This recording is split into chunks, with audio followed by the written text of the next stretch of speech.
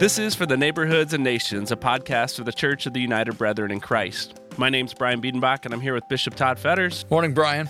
For this season of the podcast, we're diving into a series of conversations focused on the 8 core values that serve to define and unite United Brethren churches around the world. And in today's conversation, we're discussing the value of demonstrating social concern. Let's jump right into it.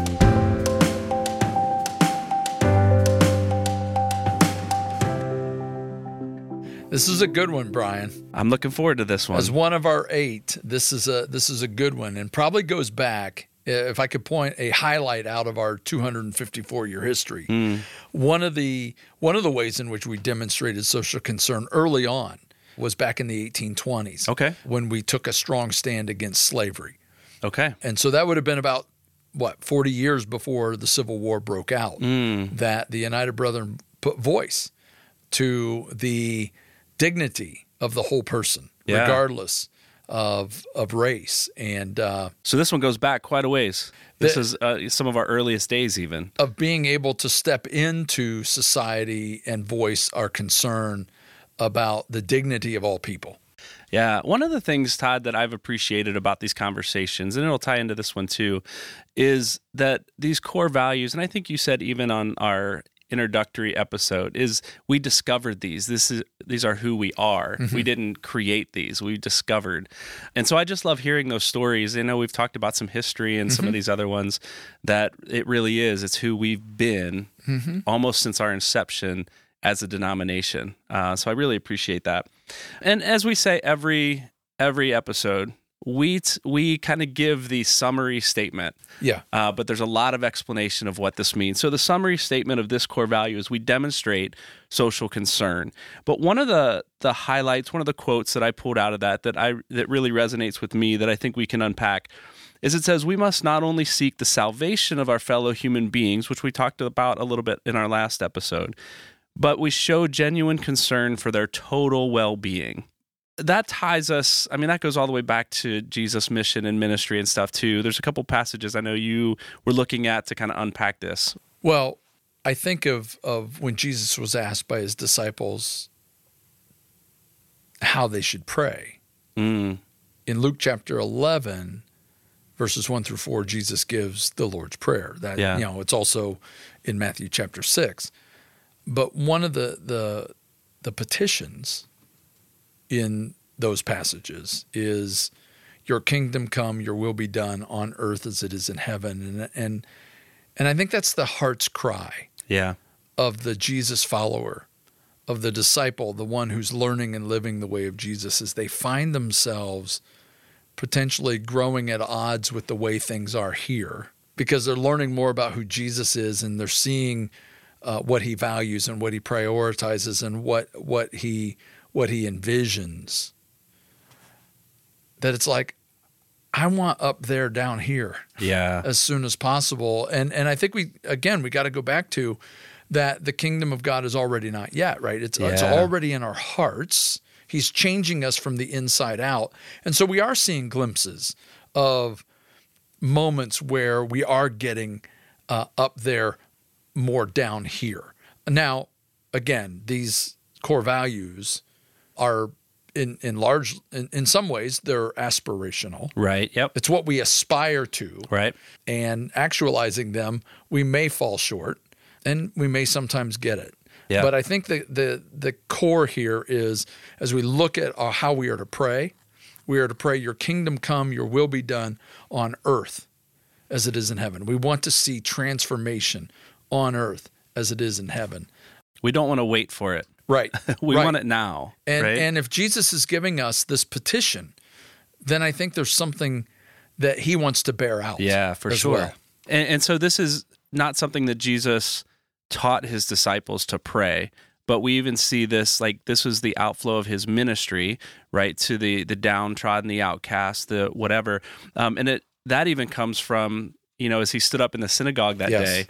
We read that in Luke 4, I believe, right? Yep. As he quotes Isaiah. Yeah, Luke 4, 18-19. I'll just read it. The Spirit of the Lord is upon me, for he has appointed me to preach good news to the poor.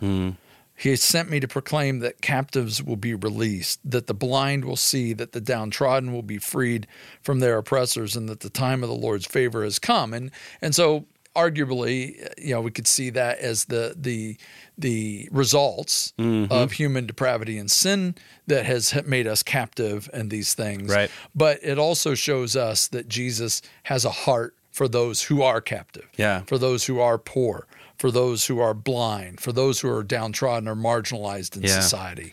And it's almost that's the realization that the kingdom is here, but maybe not fully yet, as you just mentioned, that these things are happening. And those things only happen when we, followers of Jesus, are engaging in those places, right? And showing concern and acting in those places.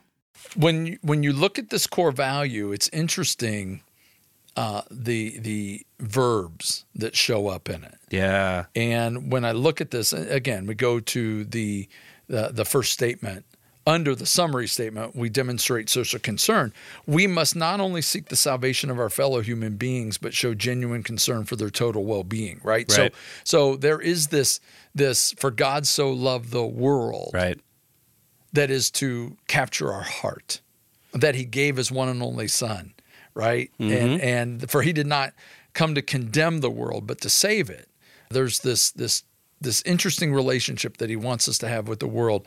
And that one of the ways is to show genuine concern to the total well-being of every person that we intersect with. They are created by God. They are loved by God. They are potentially redeemed by God. And by God's grace, that's what we're praying for, as we talked about with We Seek the Lost. But when you think about the rest of the world that we've got to live in, there are going to be blights. There are going to be inconsistencies and incongruencies between the way things are in heaven and the way things are here on earth. Right.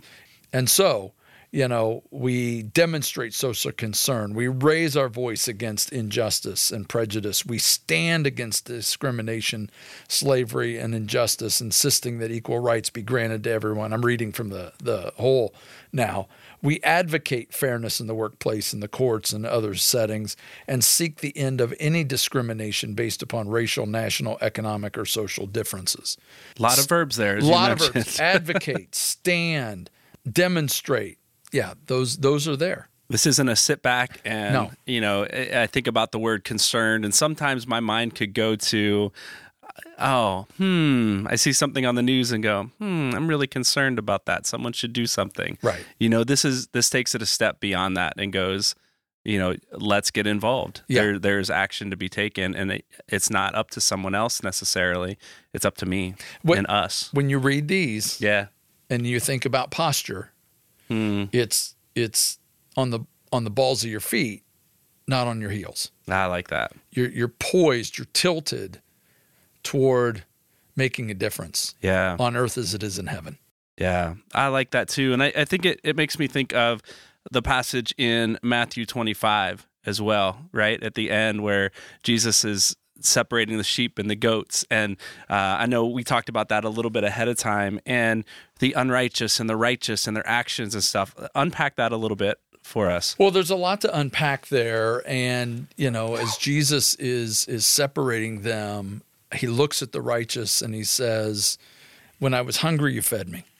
When I was thirsty, you gave me something to drink. When I was naked, you clothed me.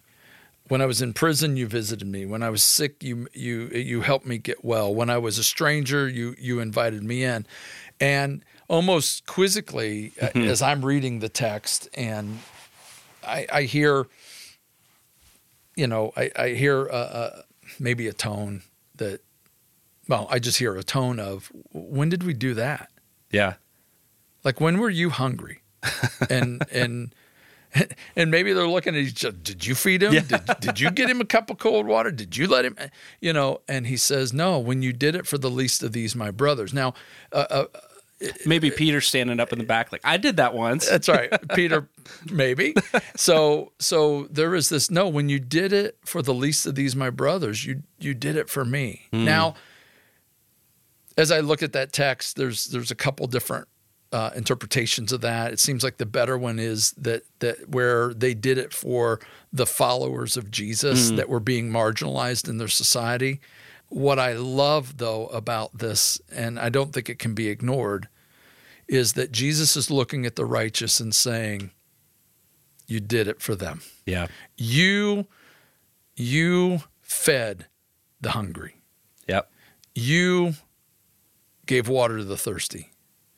You clothed the naked. You visited the prisoners. And in so doing for them, you were doing it for me. And I think that the lesson there is that the righteous are poised to act when they see injustice or when they see someone in need. Yeah. Put it that way. When they see someone in need in their society, I hope it's our default to say, how can we help? Yeah. How can we respond to that? Yeah. In reading that passage again and talking that through in the last day or so with you, it's interesting that the unrighteous ask the same question. That's what stands out to me, is when the righteous say, Lord, when did we see you hungry and when did we see you thirsty? And then the unrighteous say, when did we see you hungry and when do we? And I think the thing that strikes me about that is that, as you mentioned, the word default, like for the righteous in this passage, they just did it. It was an outflow of who they were. So we talk about, an abiding relationship with Jesus. Yes. We unpacked maybe in a previous episode. Yep. Like it's just an outflow. As Jesus is working in me, I'm just doing the things that Jesus wants me to do. And it's an intentional thing for sure. But it should be, again, the realization of the kingdom is that the followers of Jesus are living out and doing these things and getting involved with the marginalized, the poor and the marginalized. And we talked a little bit about, you read some of these, that there's a list that we have in our, core value that maybe isn't an exhaustive list, right? I can't imagine that it would right. be.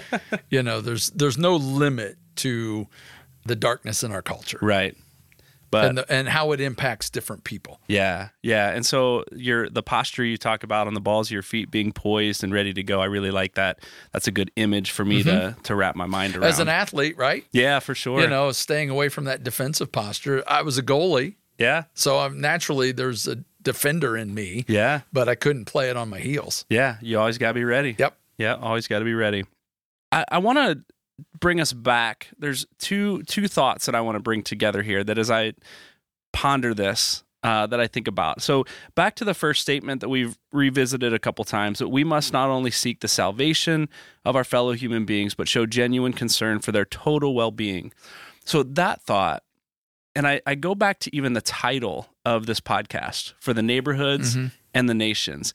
And I think that, at least, again, I always go back to my experience because I don't want to push this on anybody else, but my experience is in the churches that I've served and churches where I've worshiped, it seems easier to be concerned about the nations than it is for the neighborhoods. That it's easier to get involved in missions, long-term or short-term. I'm speaking specifically in my experience, short-term missions, because the need's obvious, it's out there, it's so different than us, but then we can come back home, right? And it's harder to get involved to demonstrate social concern, in my experience, locally, in my neighborhood. So I just wanted to voice that, and I think that, that's some of my experience again, right? And I go back to the passage in the Good Samaritan story. That's where my brain goes when I think through this a little bit. And that's a challenging story. It is a very, very challenging story. And so I don't know that we'll do it justice right now, but I think the thing that I come back to is the question Jesus was asked is, well, who's my neighbor then? Love my neighbor as myself, but who's my neighbor? And Jesus brings together this idea that, the Samaritan was the hero in the story that's cared for this guy that's been beaten and broken. He cares for him and he takes him to the inn and he pays his bills. He's an unlikely hero and probably in some ways an unwanted hero. Absolutely. But it brings together it was of a different nation, but he was a neighbor, and it's messy. That's the thing that stands out to me. Yeah. Is that getting involved and demonstrating social concern locally is difficult to do because it's people that I live with, people that I engage with on a regular basis, and that can be more difficult than going somewhere else for a time and coming back and just living my life normally. Yeah, I hear what you're saying, and I've reflected on that as well as a neighbor, as a pastor, over the years, and as one who wanted people from our church to go on short-term missions and those things. And to be clear, I'm not saying there's anything wrong with that. There isn't. It changed my heart and my life. Yeah, but what I've wondered though is what is that characteristic, right? That I can do that and enjoy that somewhere else, but it's harder to do with the person next door or down the street. And I think part of that is we know their history. Yeah. We either know where they're responsible or irresponsible. We either know where we've butted heads before or we didn't. And so I think, that always is a realistic factor that we have to wrestle through and leave with the Lord to say, Lord, what is in the way of me? Yeah. What is in the way of us, of me being able to do something good for my neighbor? If I'm identifying my neighbor in this case as my actual neighbor, right, who might have decided to put up, a fence and paint it pink. Yeah. As an irritant. That would bother you? No, I'd be fine with it. I'd prefer it to be orange and black, but that's different. But that is a real challenge, I think, for us. We just aren't sure how to always take our bias out or our hurt or our whatever. That when a real need shows up, that we're able to respond to that. I guess that'd be just my thoughts on that, Brian. Yeah. No, that's good. But definitely what I would say is if you think about the nations and the neighborhoods, I would go back. I mean, I think I feel very confident in saying that's what would have driven us to the various mission fields where we are today. Right on. Is that we wanted to see the kingdom of God built and flourished. And we didn't do it all by ourselves. We would have partnered with other like-minded believers of other denominations that are in that same area. But the Lord moved us in that direction. And so we would go, and we had a heart for those people, and not just a heart for their salvation, but a genuine concern for their whole well-being. And if you look at some of our missions, outreaches, they had ministry tied to them, whether it was clean water or whether it was a hospital or an education, or teaching English. These are ways to benefit the whole person. When I think about this genuine concern for the total well-being, it really, to me, fits the biblical word of shalom, the Hebrew word shalom, where it's talking about peace. Yeah. And we're not talking about a peace that's like a freedom of anxiety. We're talking about a peace that's wanting and wishing the whole person to be at peace and in harmony and in balance, with the Lord, and with others as well. Yeah. So that's a drive. So how do we do that? Like, what's an action step that comes to mind that, like, how do we live this out? Well, I think, as I reflect on that a little bit, where do I put how do I get myself into the place where I'm able to see a need and draw some empathy? Yeah. That then would compel me. And I think if you look at a newspaper, you listen to a newscast, you're likely going to find that your heart's going to break today about something. Mm-hmm. And depending on what it is or what your emotional or mental or spiritual state is, you're probably going to have a reaction to that. Mm-hmm. And what is the reaction to that?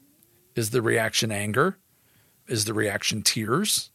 Is the reaction going to be, a tilt to the balls of your feet? Now I'm ready to take action. Yeah.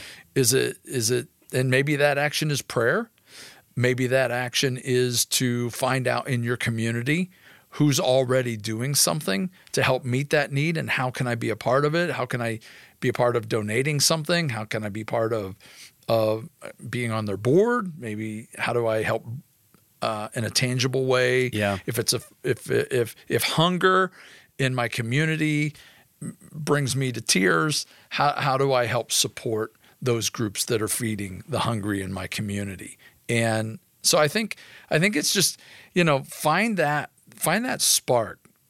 Listen to the news, read the newspaper, talk to community officials, find out where the darkness is encroaching the most. that brings you concern, and see what's already happening and see what you can do to help. And if there's nothing happening, perhaps that is the Holy Spirit inviting you in to as a point of light to break that darkness up. Yeah. Brian, also, I guess I'll ask you the question. Yeah. What have you seen as an action step that helps you become more centered into the idea of demonstrating social concern? Yeah. So for me, I will say that it's easy to look at issues, right? And as you talked about this list, we talked about persons who and people who, and that framing it that way helps me see people and not issues. Right. So you got persons who are in prison, right? Persons who are disabled, persons who have immigrated to the country, persons who are orphans or. So to me, now it's about people. It's not about issues. And so as I think about that, good distinction. One of the things that has really helped me pay attention to the issue and get involved in whatever the issue is getting to know a person and expanding my relational network outside of the people that I see every day, but stepping outside of that and getting maybe a little uncomfortable and having some uncomfortable conversations. There was a lot of that in 2020. Yeah, because there were a lot of issues that bubbled to the surface. And I was careful who I engaged with, but really approached relationships with people that I thought, I want to understand, and they want to understand me and where we're coming from. And so we dove deep into some relationship and some conversation around issues that helped me understand better and help me engage better. So for me, it's about people. Okay. It's about expanding that relational network, getting to know people that now it's not an issue that somebody else has. It's a concern that I have for my friend. Yeah. Yeah. So when we think about nations and neighborhoods again, right, our default thinking often is that we go somewhere. Right. But the reality is, and missiologists are pointing this out, the world's coming to us. Yeah. And we're becoming much more diverse. And so whether it's refugees or asylum seekers or immigrants, these individuals are coming into our communities. Yep. And so I think, expanding your relational network is an important part of that. Is where is there an immigrant family near you? Who is reaching out to them? Who's helping them? Who's helping them feel at home? Yeah. I know that our members of our UB Global team were integral in helping an Afghan family relocate here in Huntington. Yeah. And to the point where, one of our UB families had bought a home in Huntington and set it up as a rental and made it available for this family. And others had contributed furniture and things for the home. And another person helped in securing a job. But it also, to be fair, it's a messy investment. Yeah, no one said it's easy. No one said it's easy and it's clean. It can be very messy. And so this idea, I love this idea of expanding your network. I know in 2020 when the racial tensions of that year flared up and there was the death of George Floyd. Yeah, I remember just feeling drawn to call a friend of mine. Yeah. In Harrisburg, who I love dearly, and I just wanted to know how he was doing as an African American father, as an individual and an African American father whose sons are my son's best friends. Yeah, and I wanted to know how are you doing with this? What is the impact? I called a few of our pastors and had a Zoom conference with them, and what I found in those interactions was an importance to just listen and to be able to lament and to learn from them. Right. And so I'm forever grateful to be able to expand, to have a network that was already expanded and then to be able to learn from that network. Yeah. Yeah. It's, so don't wait until something happens Right. to expand that network. When you're intentional now and things do happen, inevitably happen, and issues bubble to the surface, you have people to go to and talk to and ask questions of. And likewise, they come to you and there's things that come up too, right? I want to circle back just briefly, and we'll maybe end here. When I come back to the short-term missions conversation that I talked about, I just remember I've been overseas, I've been to other countries, and again, that has changed who I am because of a step of faithfulness to go. But I will just say, like, I was terrified the first trip I went on where we didn't have a work project. Mm-hmm. Like, it's easy to work and fix a problem, right? Fix an issue. When there was no work to do and we were just spending time with people in the community that spoke a different language than us, terrified me. But coming out of that, those have been my most memorable moments on these trips because of the relationship. Mm-hmm. It's now I know people.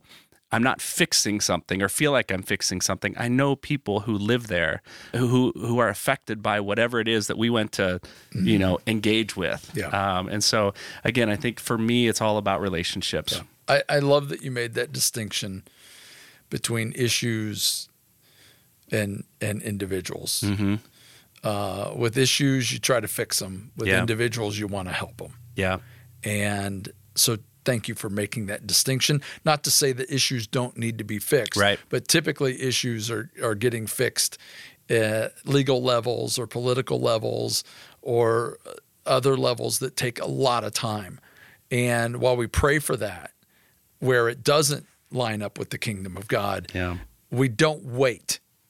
We don't wait for that to get fixed to help an individual. Right. And so I love the idea that Christians are on the balls of their feet and that the righteous are really identified as individuals whose default is to help those who are hungry, thirsty, poor, whatever, however sin and sickness and society has fallen on them.